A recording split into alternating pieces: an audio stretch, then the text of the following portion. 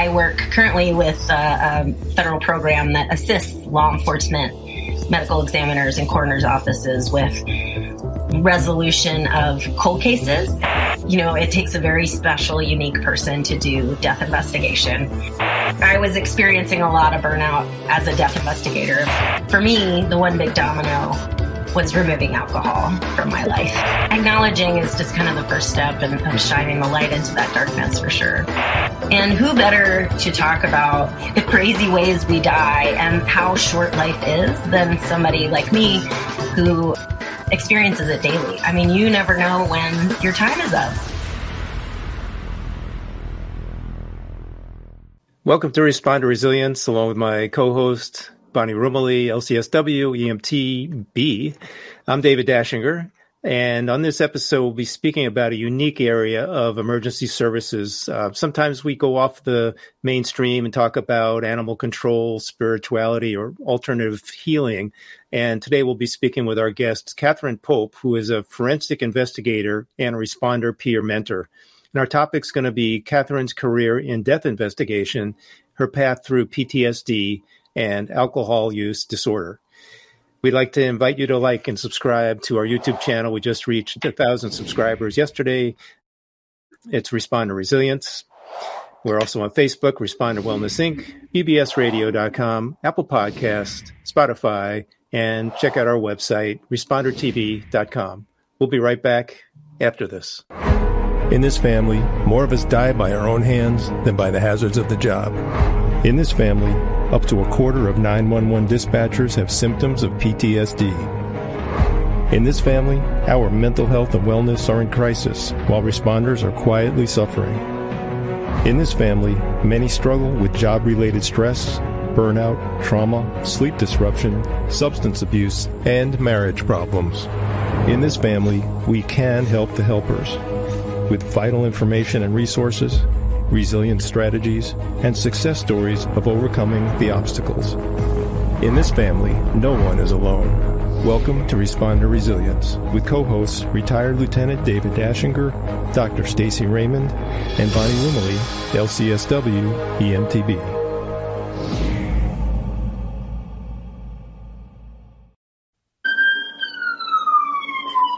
There it is, right on cue.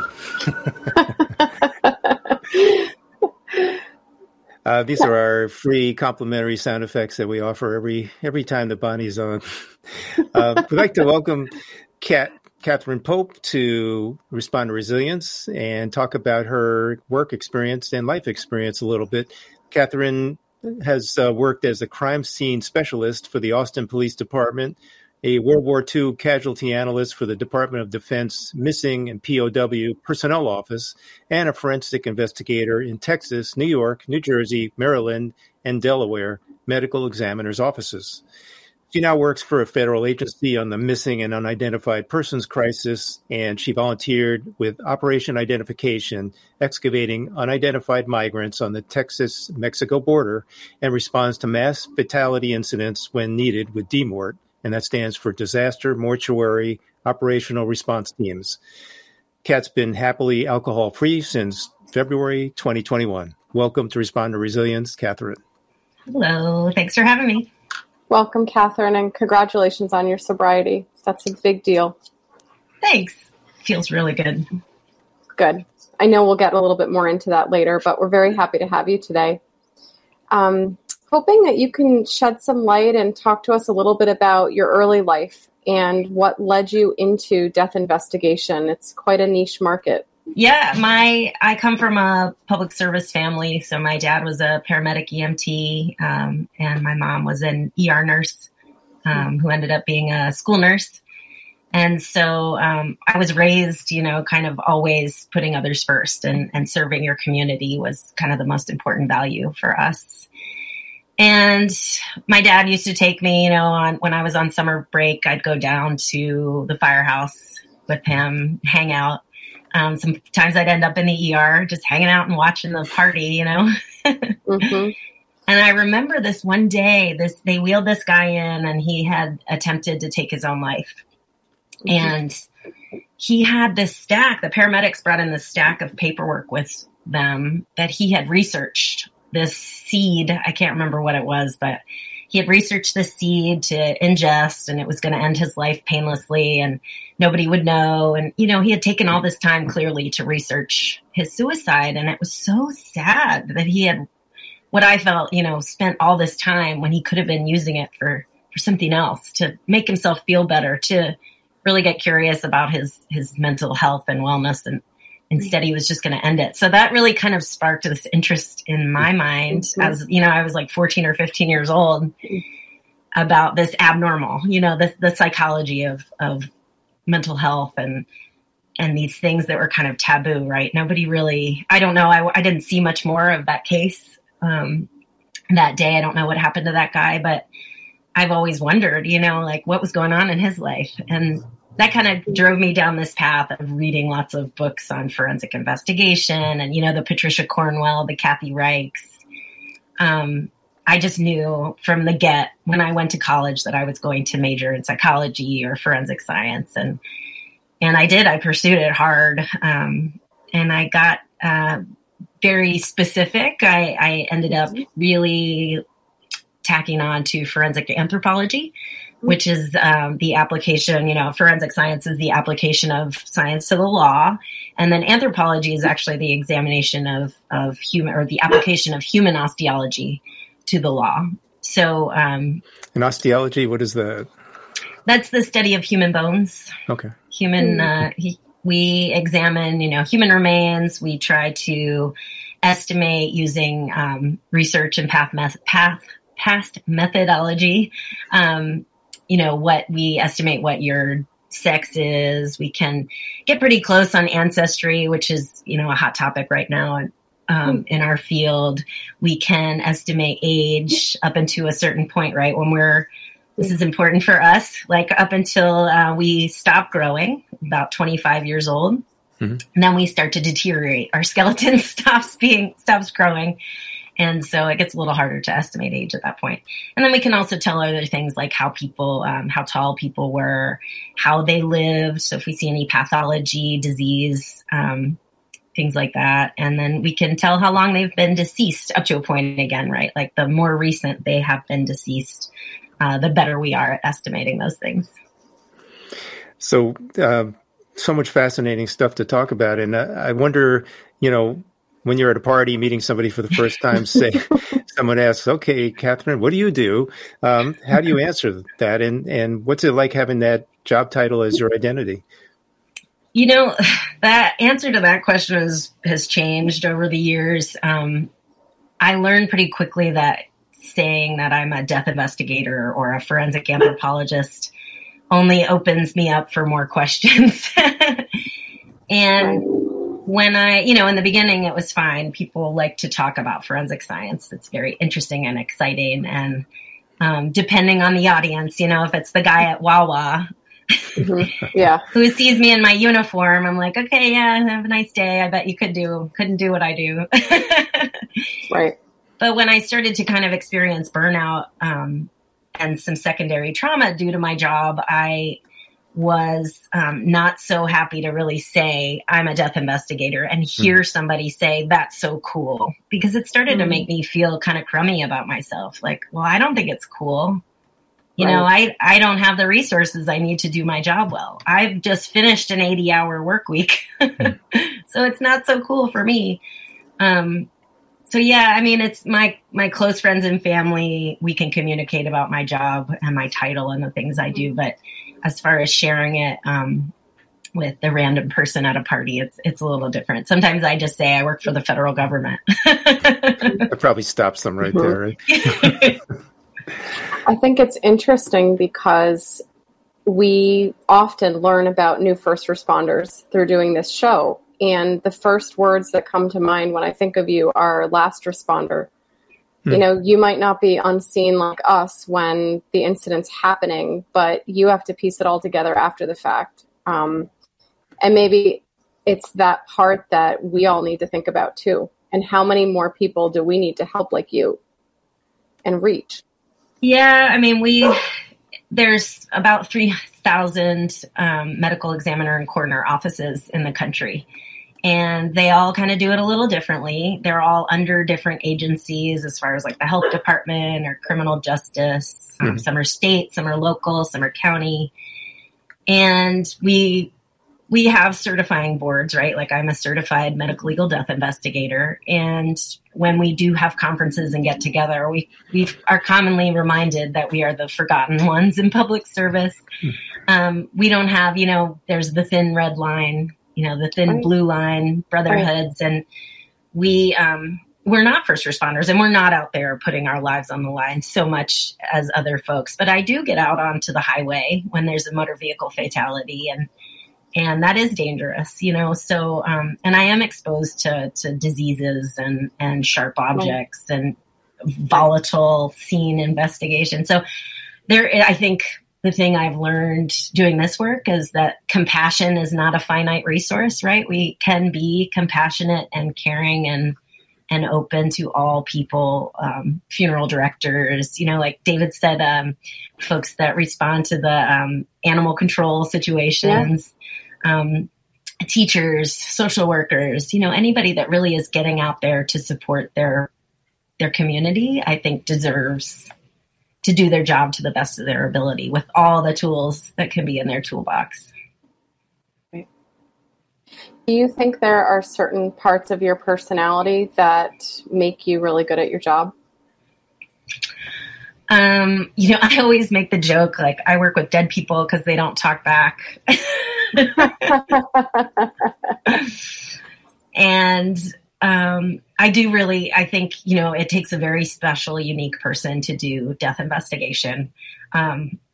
I am extremely curious, and I also have always kind of identified as like a little bit of a rebel, a little bit of an outsider. So I don't mind talking about taboo things like, death, dead bodies. I don't mind getting in there, getting my hands wet.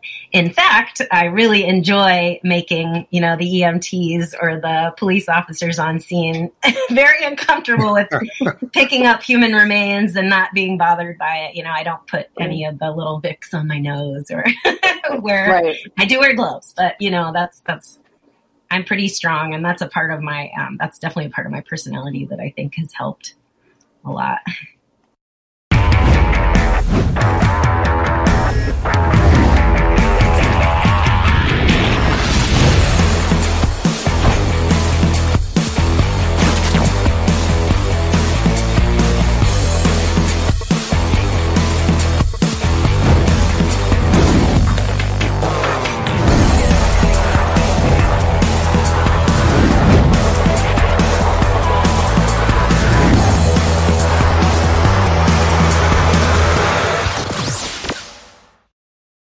I wanted to talk a little more about the topic of death and speaking about death, and wonder why you think people have such a hard time talking about death, and then how do you handle it when the topic comes up? Yeah, it's so funny. These true crime shows and these podcasts that focus around, missing, unidentified, hot, exciting cases. It's interesting that they're so popular, but there's still this very hard line where people are not really comfortable discussing like their mortality. And who better to talk about, the crazy ways we die and how short life is than somebody like me who experiences it daily. I mean, you never know when your time is up. And short of, making sure you're wearing clean underwear when you leave the house in the morning, you really should, I think it's important to live life like this may be your last day and really make the best of the time you have here. And, I don't know the answer to that, David. I'd love to know your thoughts. I don't know why people are so uncomfortable with that topic. I know that what you're sharing, Katharine, is something that we hear a lot from first responders. We hear a lot of how life can change in a split second. And your average person walking around isn't thinking about it, right? Or they have a fight with their spouse and then jump in the car and something terrible happens and they're left with the guilt forever. So I think first responders are keenly aware, just like you are, of how precious life is. And sometimes I think that puts a pressure on you, me, David, you know, in our professions, because I feel like there's this low level guilt. Maybe you could speak to this, but a low level guilt, like when you don't have a perfect day where you're thankful for your life, and when you realize something could have happened to me today, you almost have this guilty feeling like I should be thinking about that more actively. But then your average person doesn't. Yeah, absolutely. Absolutely.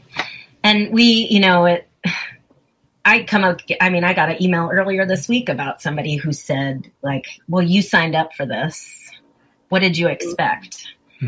In response to, you know, a post that I had made, and asking me, like, well, maybe you shouldn't ask everything about your decedent. You don't care about what their favorite color was, you know?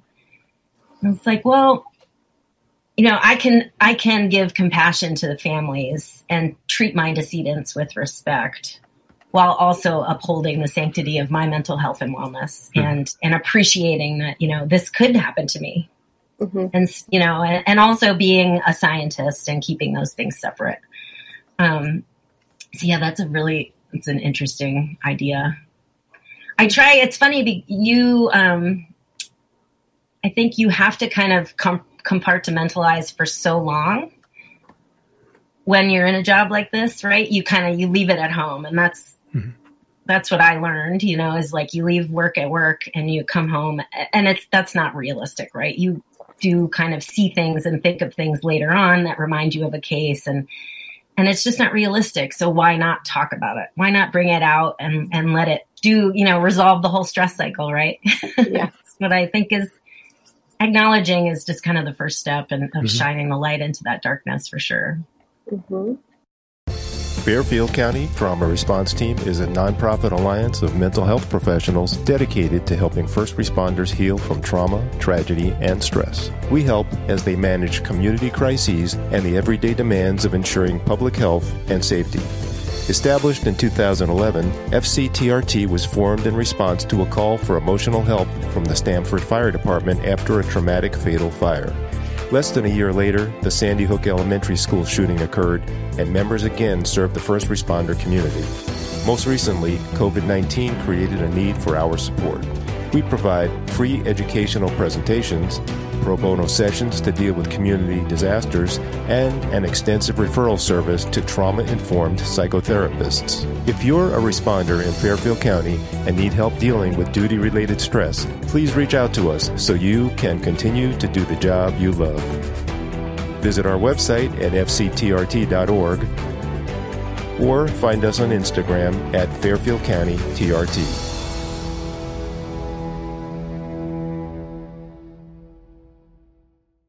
So can we talk a little bit about who's responsible for establishing the identification in these decedent cases? And can you just talk a little bit more about that, just to educate our viewers? Oh, yeah, sure. So the medical examiner and coroner office, is kind of set up for normal, I'm using air quotes if you're just listening, normal everyday kind of death, right? They are not really getting involved if it's a natural death. The person's been in the hospital for a really long time, and they're elderly, they've got medical conditions. But if if cases fit criteria, such as an unnatural death, or, somebody's not expected to pass, if it's a suspected homicide, suicide, accident, such as a car accident or a drug overdose, and then anything undetermined. So we don't know what the heck happened to this person.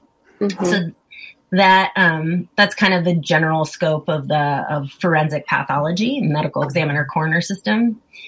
And then from there, they kind of weed out and determine and triage cases that will actually have an autopsy versus just like an external examination with photographs and a review of medical records.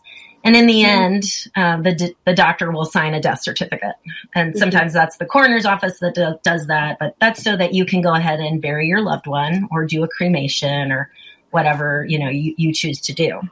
Right. So kind of the outliers of those cases, right, are these unidentified people. And you could be unidentified because you're skeletonized or mummified. You could be unidentified due to a traumatic incident or something that's happened. You end up in the water and you decompose in the water. It's difficult to establish identity. But best practices state that we need like a positive scientific identification. So visual ID is great if I keel over right here and, my husband finds me and he knows it's me and I'm in my house. And, but if those other examples that I gave, we have to kind of use other means of ID. So, I work currently with a federal program that assists law enforcement, medical examiners, and coroners' offices with resolution of cold cases. And we do current cases as well, but generally cold cases of unidentified and missing persons. And so we assist with those scientific IDs. So like DNA analysis is a good way to establish ID. It's also quite expensive and takes a while. So we also assist with fingerprint identification and coordination of that, dental records, coding, and, any x-ray identification. We assist with getting forensic anthropologists on board to establish, remember what I talked about, like age, sex, ancestry, stature, so we can kind of limit the pool of missing persons we're looking for. So those are some techniques of establishing identity. And obviously every medical examiner and coroner is a little bit different. So what I do kind of on a daily basis is assist these folks with their investigation and kind of give them the guidelines and best practices and suggestions for that. Fascinating stuff that we don't normally hear much about. And sounds like a day at the office can really be different every day, right? Something different going on. Yeah. So I got this job about 3 years ago, and I was experiencing a lot of burnout as a death investigator in my full-time job at the medical examiner's office. And it was funny when I was talking to my primary care doctor, she's like, well, because I was having PTSD symptoms, which included what I thought was drinking too much alcohol. And she was like, well, you could start going to AA, and I think you should quit your job. Wow. And those were the two options she gave me. And I was like, well. And at the time, did you recognize pretty straightforwardly that you were using alcohol to cope with your feelings?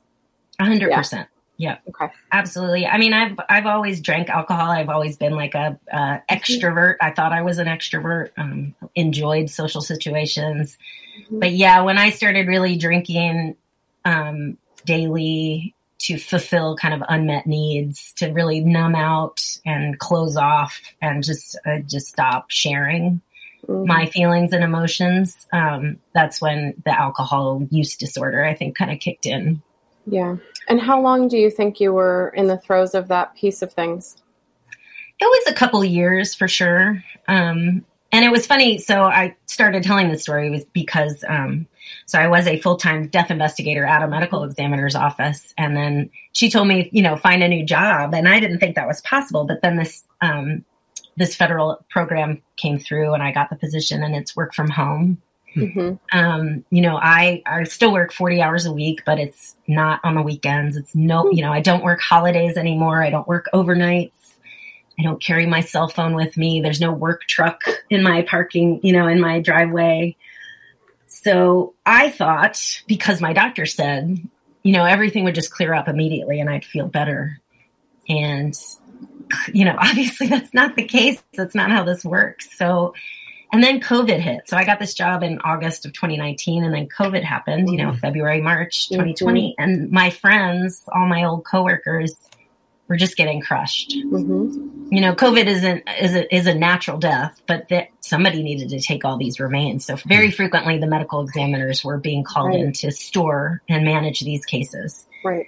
So I just thought I was going to feel better getting this new job, and I didn't. I, tacked on from the burnout, this unresolved burnout, this compassion fatigue that I felt, and survivor's guilt that I felt, just not being able to do, I'm using air quotes again. I couldn't do anything. I couldn't help with this horrible new situation. And so it kind of got even worse for me there, as far as feeling, just having these feelings and I didn't know what to do with them. And I just felt awful. So, I do think that my job change kind of helped facilitate and push me towards, but it's not like it, progress and success isn't a one-way street, right? I kind of took a big step back at that point. And it wasn't until, so for me, the one big domino was removing alcohol from my life. I don't think that's for everybody. I'm not like preach everybody should be sober, but for me, that's what got me on my path to really kind of resolving all these, all these traumas, all these stressors, all this junk, and then sharing my story right with other people so they know they're not alone, because I super felt alone. Nice. Yeah. It's also interesting because usually we think of, at least I do, think of unhealthy alcohol use as like a separate and distinct mental health issue from PTSD or burnout. But in your experience, did you find that they're interactive or related somehow? I mean, I'm not a doctor. I think there's a lot of really interesting research that's coming out about addiction. And I think, sure, there are tons of people who are alcoholics. I don't call myself an alcoholic because I don't drink alcohol. And I think for me, saying that I'm powerless and that I have a medical condition, that is not my story. I found that putting down alcohol and really getting curious about why I was drinking was extremely empowering. So my journey of my alcohol use disorder, turning it, into sobriety, was actually extremely empowering. And it was all, for me, it was all wrapped up, right? So PTSD is kind of, and what I understand is that we kind of were stuck with our gas pedal down. We don't know how to relieve the stress, right?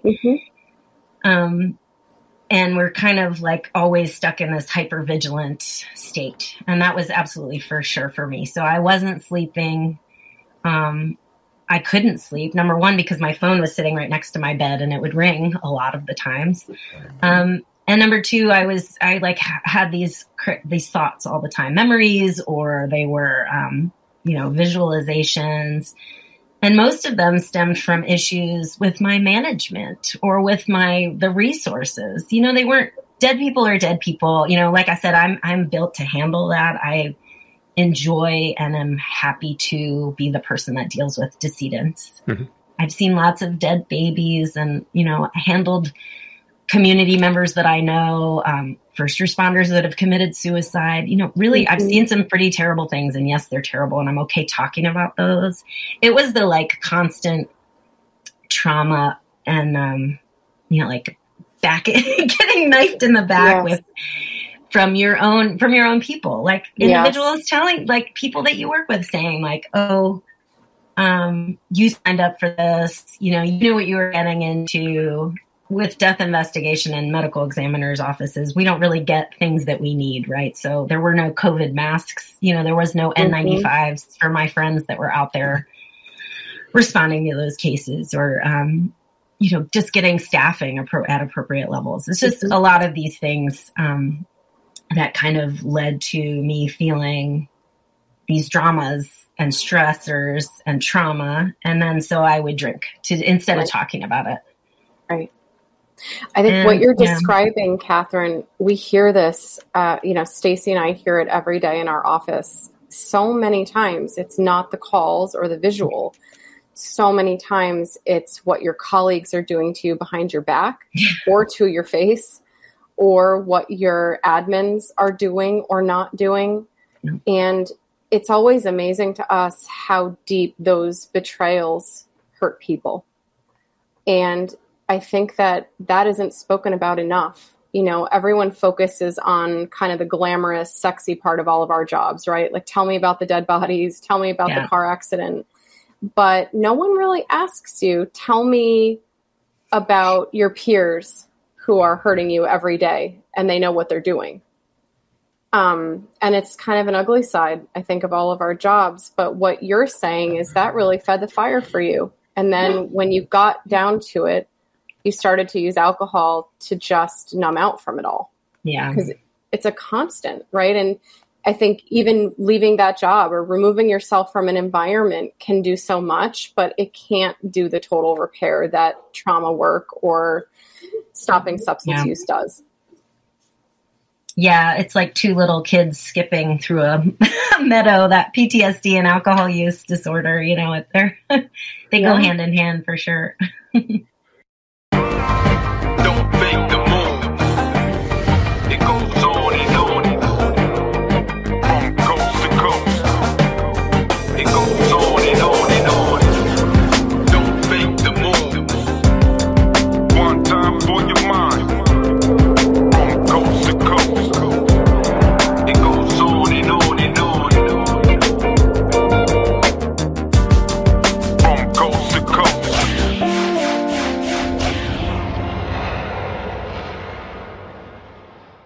So I know you're working on some really cool projects, and they probably tie into what we were just talking about. Can you tell us a little bit about the Naked Mind Coach, or this Naked Mind Coach, and what do you do to help responders through that? Oh, yeah. So the magic of the face tubes and the interwebs, the gods shined on me one day, just before July. Actually, it was like mid-June. 2020, I got a little, link to sign up for This Naked Mind live alcohol experiment. And author Annie Grace published a book called This Naked Mind, and she really got into kind of the science of alcohol, what it does to you, how it affects sleep, your, anxiety, your health, all those things. And it's an amazing book. If you get a chance to read it, it's kind of just a little different outlook on alcohol. And so she created these live alcohol experiments on Facebook. And I signed up for a July 2020 live alcohol experiment. And every day you get a little video. And every day a coach comes on and interacts live on Facebook for about an hour. And then there's all these, thousands of people in the Facebook community, and you can share your story or like ask a question, and there's interaction. It was like the very first time I'd ever talked to anybody about not drinking. It's just expected. Like, that's what we all do. We all drink wine and we have beer after work, and we take shots, and it's cool and it's great. It's not great. It was not working for me. And that's not my fault. It's not my fault that I didn't have the tools, but it is my responsibility now, right? To take control of this thing. And so, you can take a 30-day break from alcohol during that month and learn all you want. You don't have to. They call what some people call a relapse. They call it a data point, because this is an experiment, right? You're kind of trying to see what life would be like for 30 days without alcohol. And if you drink, that is really important information to gather for you to really get curious about, like, well, what was happening in my life just before I drank? How did it feel when I took that drink?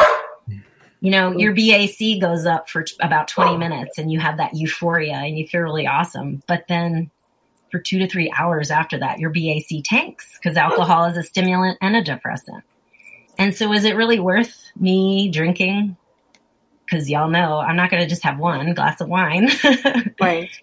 No. So I was able to learn through all the information and this experiment that alcohol just wasn't going to do it for me. What an amazing awareness building tool. Yeah.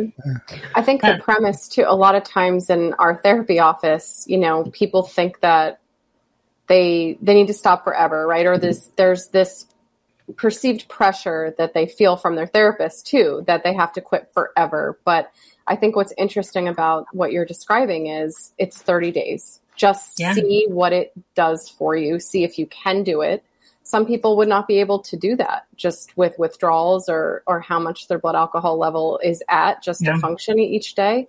But I think it's such an interesting idea to tell people, just try it for this trial period and notice. Yeah, I was terrified at first. I didn't think I could go one day. And like I said, I did not go the full 30 days. There were some data points in there, and that's okay. And you kind of you learn from it. It was really cool. So, and then so I ended up becoming a certified life coach through their certification program, because I believed so strongly in their method and their framework and what they say. And I actually was chosen to be a live alcohol coach in July of 2022. So I was able to I read my journal to the there's like 3,000 people in the experiment live. So I was able to kind of go through with them what I was going through. And it's great just to share. The only other coach that I interacted with during my experience, he was a pharmacist. So I latched onto him because he was he's kind of in our realm, right? A little bit. Yeah. And I'm just so glad to be there to kind of to be that maybe possibly sort of close to a contact for other people who are going through this. And there are a ton of teachers, social workers, nurses, firefighters in the program. And so, that's the Snake in Mind. They also do, longer programs. They have, there's the book, like I said, and it's kind of a venue for me to get out and get comfortable sharing my story and talking to people. And along those lines, I know you're also putting together a podcast. So talk a little bit about that and how people can get in touch with you, find you on the internet, social media, that kind of stuff. Yeah, I'm getting ready. I'm interviewing folks in my field right now. So death investigators, forensic anthropologists. We're a really small niche, like you said, Bonnie. And I think it's cool because we all do things a little differently and we come from different backgrounds. There's EMTs who are death investigators. There are funeral directors that are death investigators. There are professionals like me who came straight from forensic anthro school. And so it's just really cool to hear people's stories. And while I'm interviewing them, I am weaving in, what do you do to kind of take care of yourself? What did you do when you had a difficult situation? And I think there's nothing like that out there right now for us.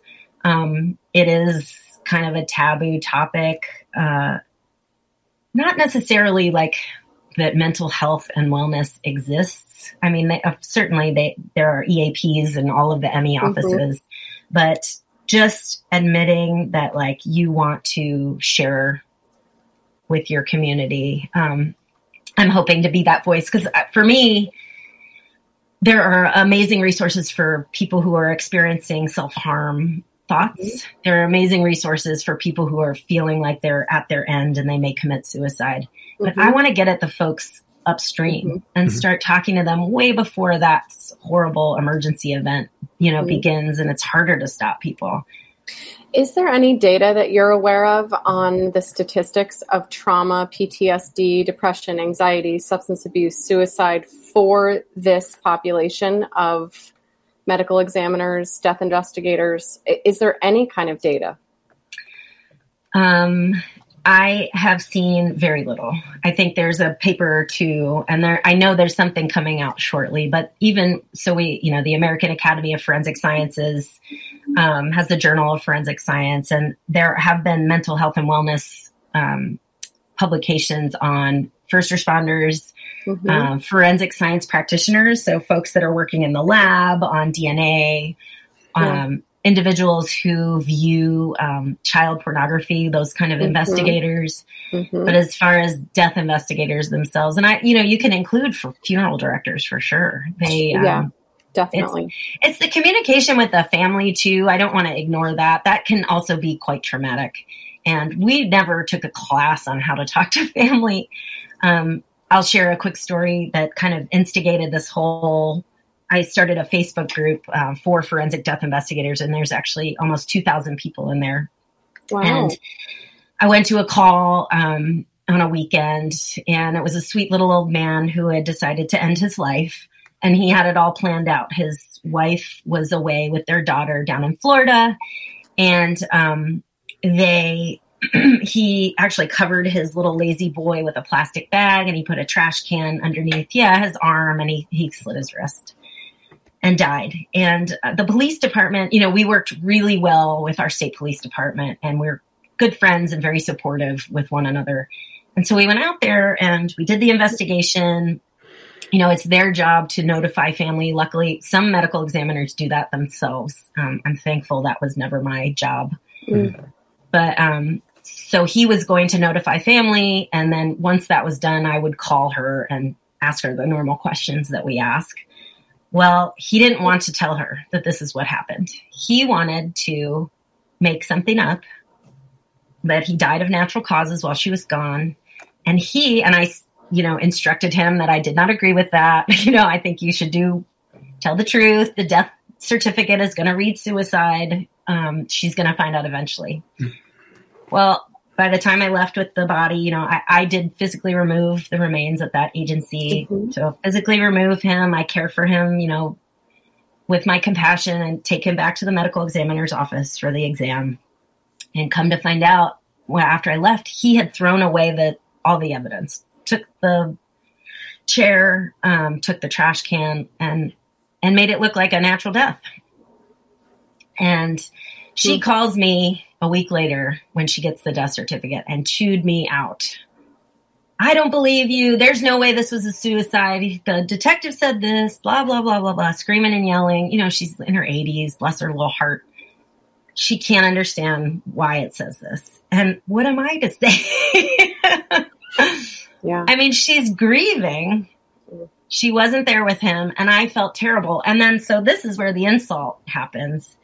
I mentioned this. I didn't mention any agencies' names. I mentioned this in this private Facebook group that I had, which was very small at the time. I had just started it, that this had happened, and I told the story.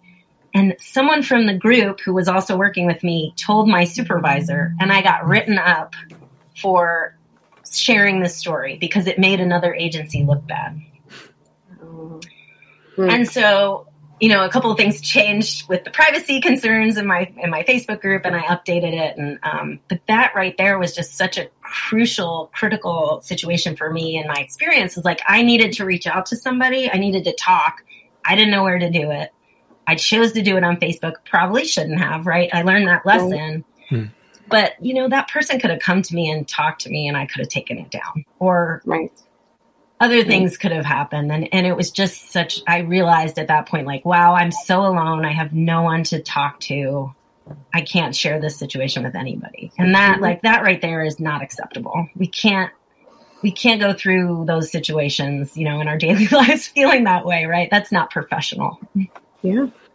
No, you're right. And it speaks to mentorship and the huge movement for peer support, which I'm sure you've heard about a lot in the first responder world, but I'm hoping it gets to your world too. Yeah, me too. I've met some amazing folks in the peer support world. My yoga instructor is also a police officer, and he's really steamrolling all of that with Yoga Rescue. Here on the Eastern Shore of Maryland. Yeah. And I'm meeting this, firefighters and police officers. And it's all about kind of getting out there, right? You get your story out there and people come to you, and it's amazing.